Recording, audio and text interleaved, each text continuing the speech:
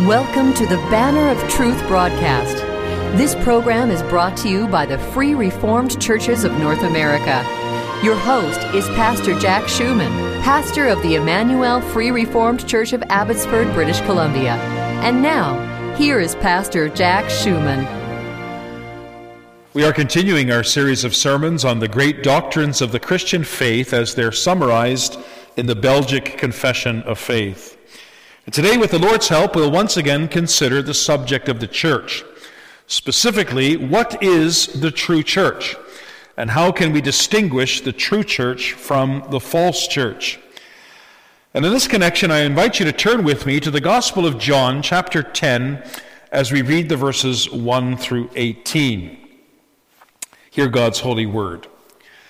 Most assuredly, I say to you, he who does not enter the sheepfold by the door, but climbs up some other way, the same is a thief and a robber.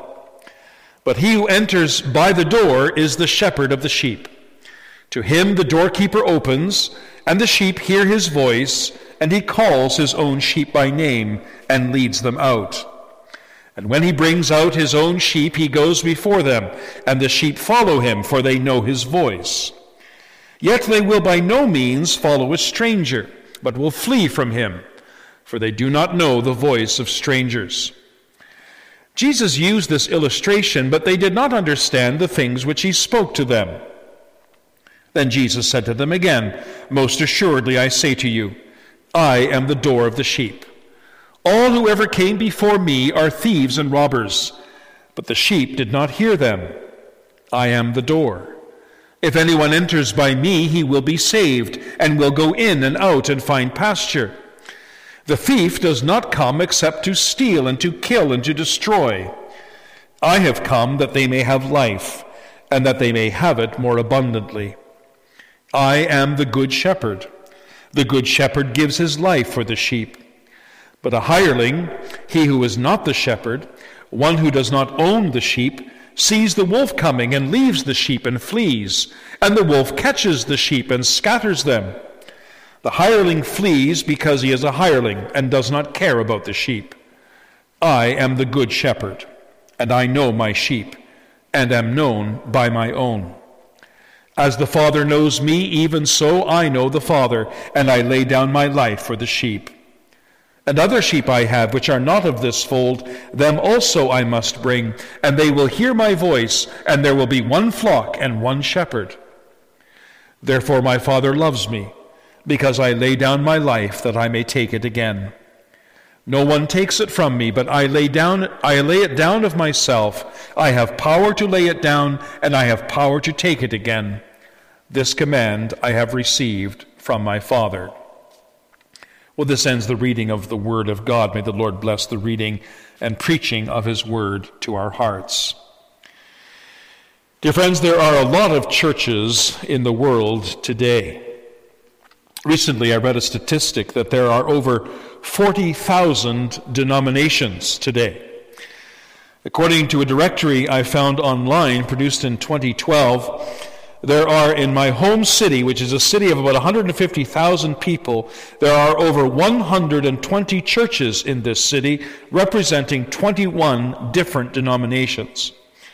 And 31 of these churches are independent. That means they claim no denominational affiliation. Now, what are we to make of all of this?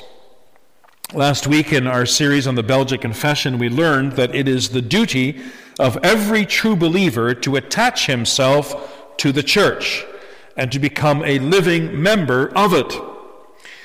But in light of the wide variety of churches today, how are we to know which church we should join?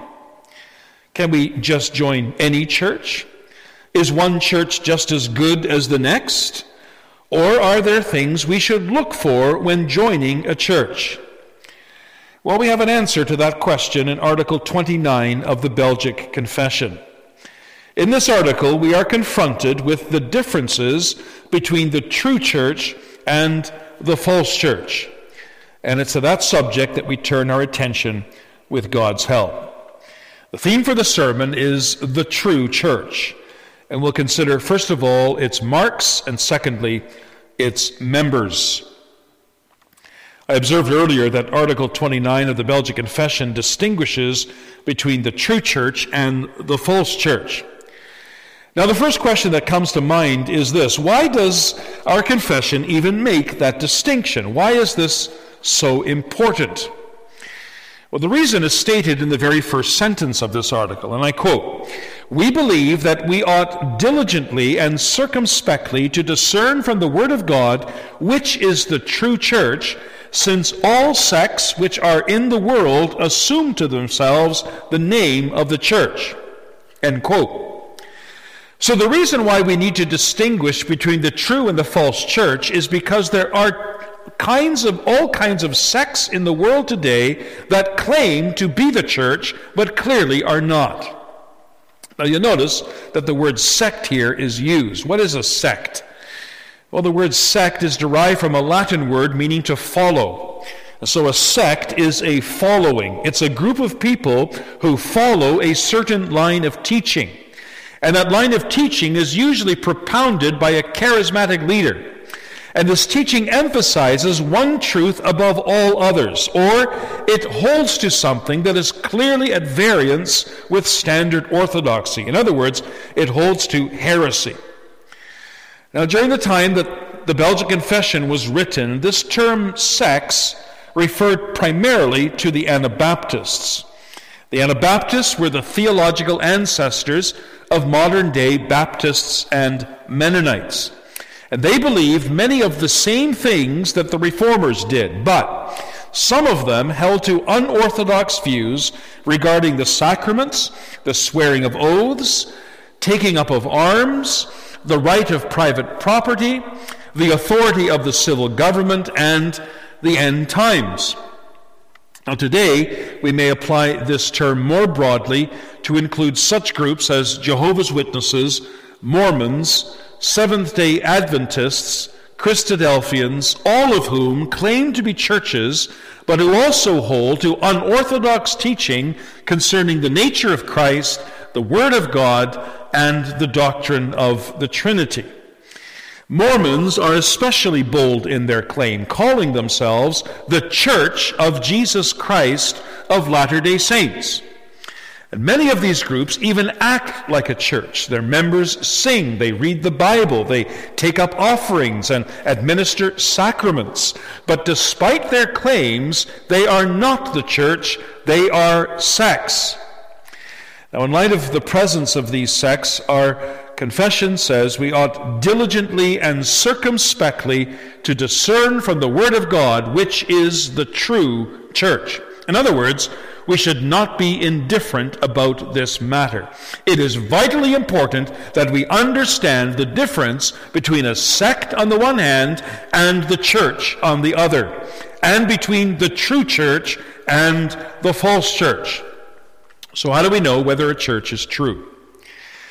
Well, before answering that question, our confession says that in distinguishing the true church from the false church, we are not speaking of hypocrites who are, and I quote, mixed in the church with the good, yet are not of the church, though externally in it.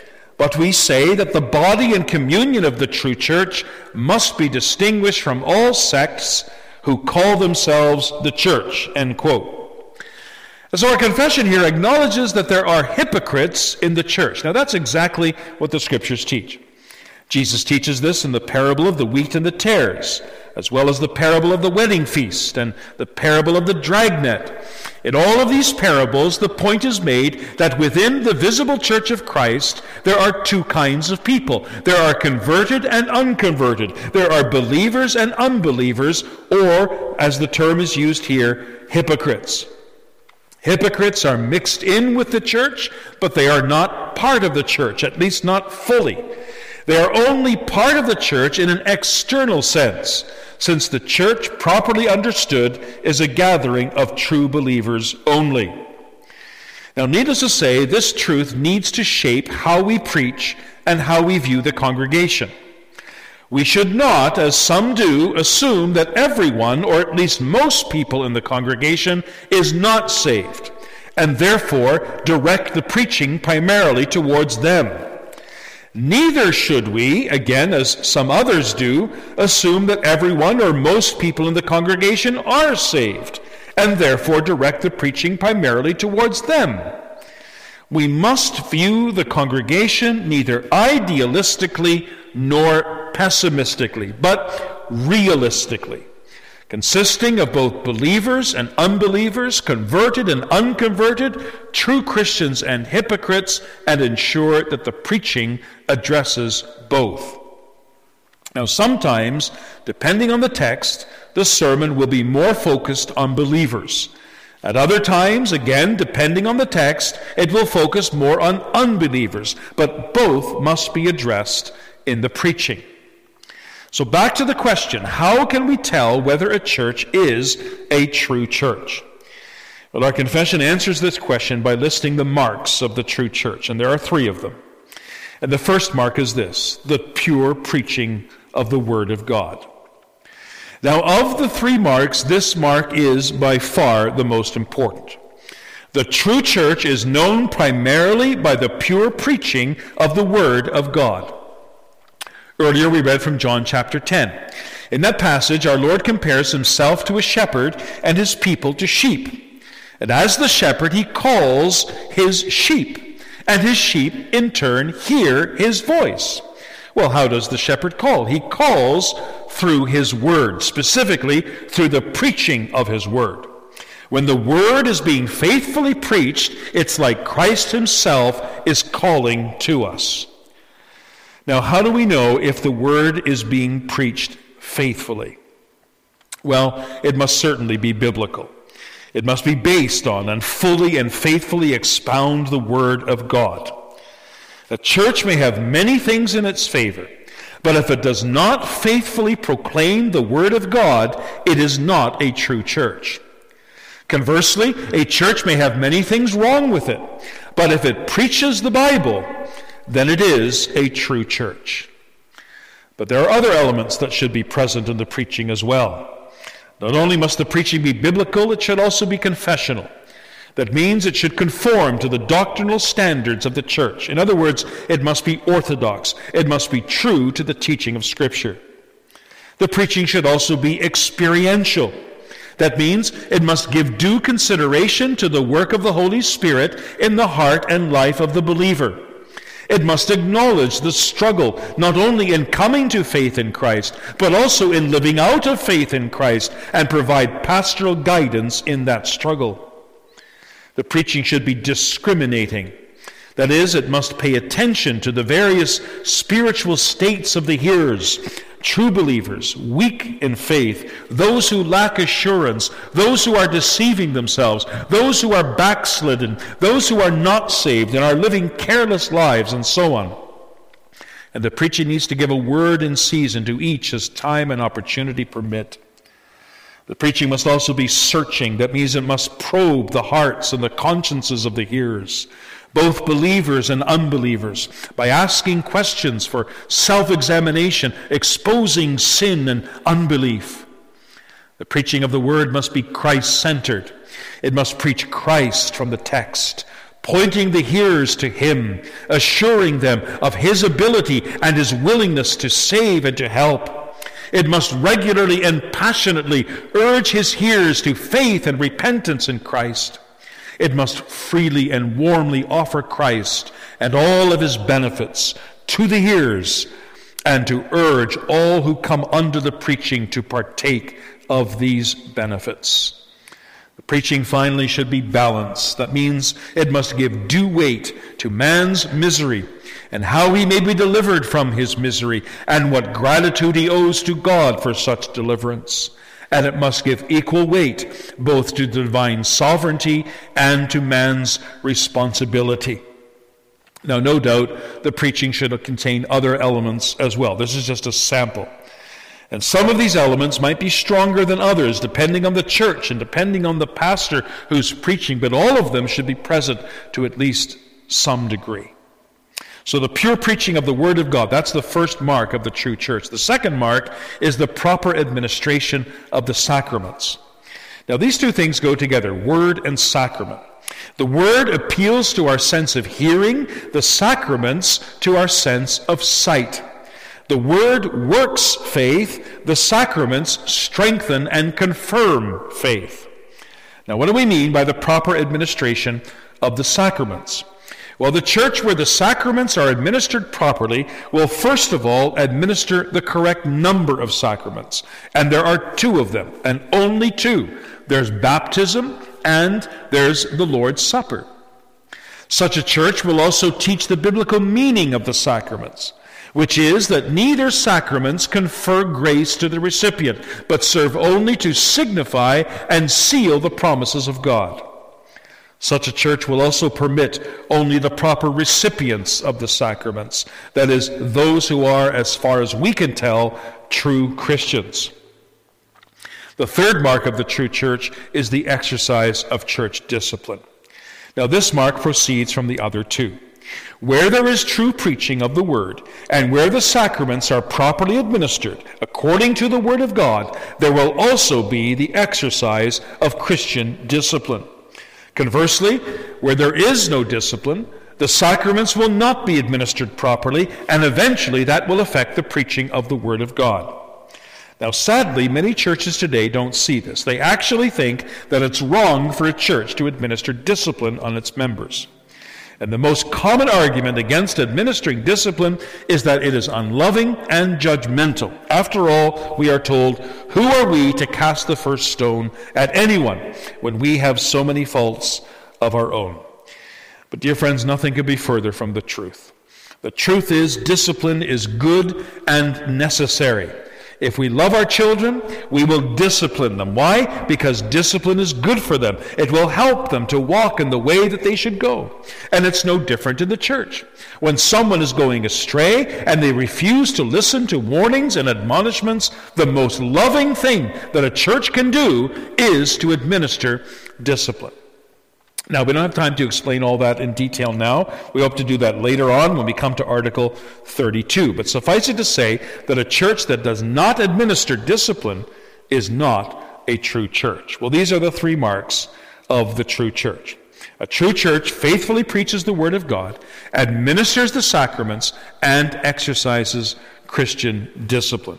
In short, as our confession says, the true church is that church where all things are managed according to the pure Word of God, all things contrary thereto rejected, and Jesus Christ is acknowledged as the only head of the church. Now, in applying these three marks, it's important to remember that no church will ever measure up to all three marks perfectly. The church on earth will always be imperfect. The point here is that where these three marks are evident, even with much weakness and shortcoming, it is still a true church of Jesus Christ.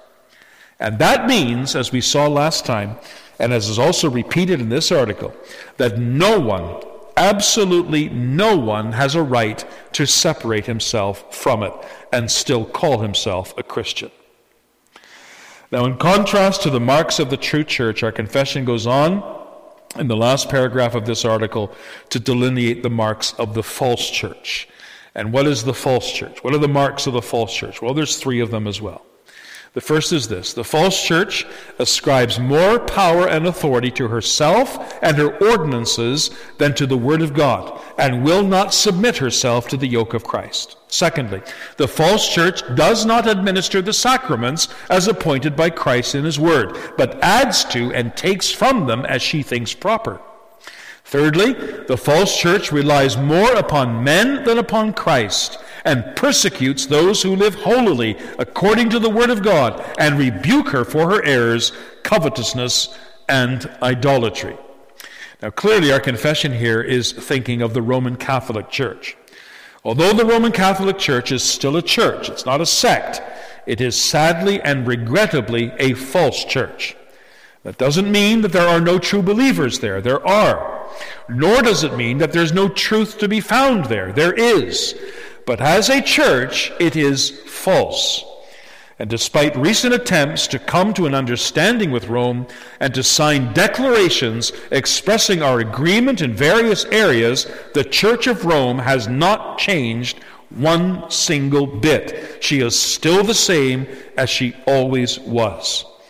And for that reason, we need to pray that the Lord would reform also this church according to his word. Well, friends, what about us today? It's easy to look at other churches and see how they measure up to these marks. But what about your own church? Is your church a true church of Jesus Christ? Does it manifest the marks of a true church? And if it does, is there room for improvement? Is your church willing to do whatever it takes, even re-examine its own past habits and beliefs and practices if necessary, in order to become more and more the true church that Christ is calling it to be? You know, it's so easy to become complacent. It's so easy just to go along with the flow and not rock the boat, so to speak. But the truly reformed church is always reforming. And if there's one area in our church life that needs to be reformed, then we must reform it, looking to the Lord for grace and for help, even if that causes us pain and division. And so the true church is known by its marks. But it's also known by its members, and that brings us to our second point. So having listed the marks of the true church, our confession goes on to list the marks of its members. And I quote, "With respect to those who are members of the church, they may be known by the marks of Christians, namely, by faith. And when they have received Jesus Christ, the only Savior, they avoid sin, follow after righteousness, love the true God and their neighbor, neither turn aside to the right or the left, and crucify the flesh with the works thereof." End quote. Now, at first glance, this statement appears a little bit out of place. After all, isn't this article about the true church and how we may distinguish it from the false church? Why is it then that there's this statement here about the marks of the members? Well, again, this is included here to counter the teaching of the Roman Catholic Church. The Roman Catholic Church places more emphasis on the church. It teaches that the Roman Catholic Church is the mother of all believers. All who claim to be believers, therefore, must be members of this church. In fact, the impression is sometimes conveyed that as long as you're baptized and confirmed in the Roman Catholic Church, you have nothing to worry about. Your salvation is secured, even if you hardly ever attend church for the rest of your life and live as a total heathen. Now, there's a tendency to think that way in Protestant churches as well.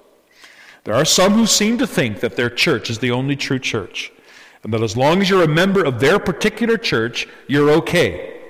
But friends, that is completely wrong. Outward membership in the church does not save us. One not only needs to be a member of a true church, one needs to be a living member of that church. Now, what does that mean? Who are the living members of the Church of Christ? Well, our confession gives several marks here.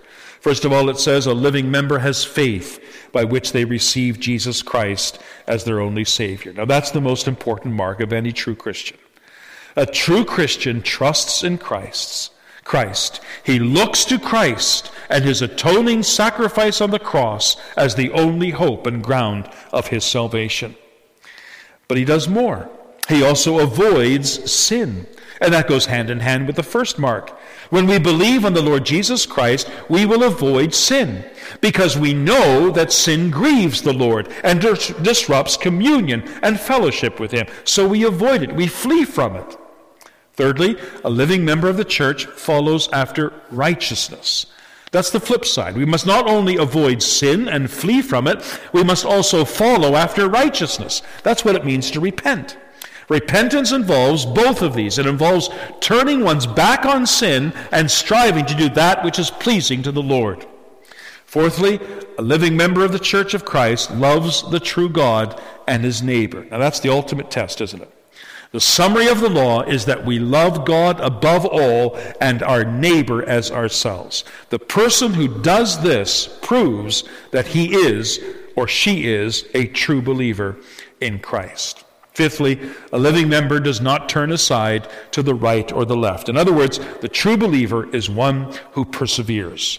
The true believer is not one who has faith one day and not the next, who loves God one day and not the next, who follows God one day and not the next. No, he is consistent. He turns aside neither to the right nor to the left. Now that's not to say that a believer sometimes doesn't backslide. He most certainly does. And there are plenty of examples of that in the Bible. Think of David. Think of Peter. But the mark of a true believer is that when he does backslide, when he does fall into sin, he will always return to the Lord in faith and repentance. He won't remain in his sin indefinitely. And if he does, then he never was a true believer.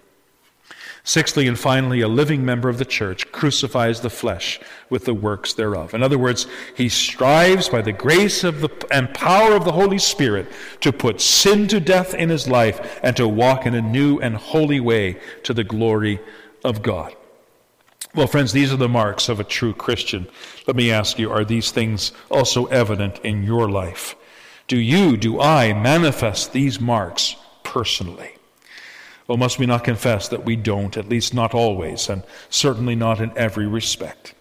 Our confession acknowledges that as well. At the end of this third paragraph, it says here that there remain in every believer great infirmities. But, and this is what distinguishes a believer from a non-believer, they fight against these infirmities through the Spirit all the days of their life, continually taking their refuge in the blood, death, passion, and obedience of our Lord Jesus Christ, in whom they have remission of sins through faith in him. See, the key here is Christ. None of us is the kind of member we ought to be, nor will we ever be, at least not in this life. But our standing before God, friends, does not depend on anything in us. It depends solely and exclusively in the finished work of Jesus Christ. My friends, if any part of our standing before God was based on anything in us, we would surely perish in our sins. But thanks be to God, it is not. It is all in Christ.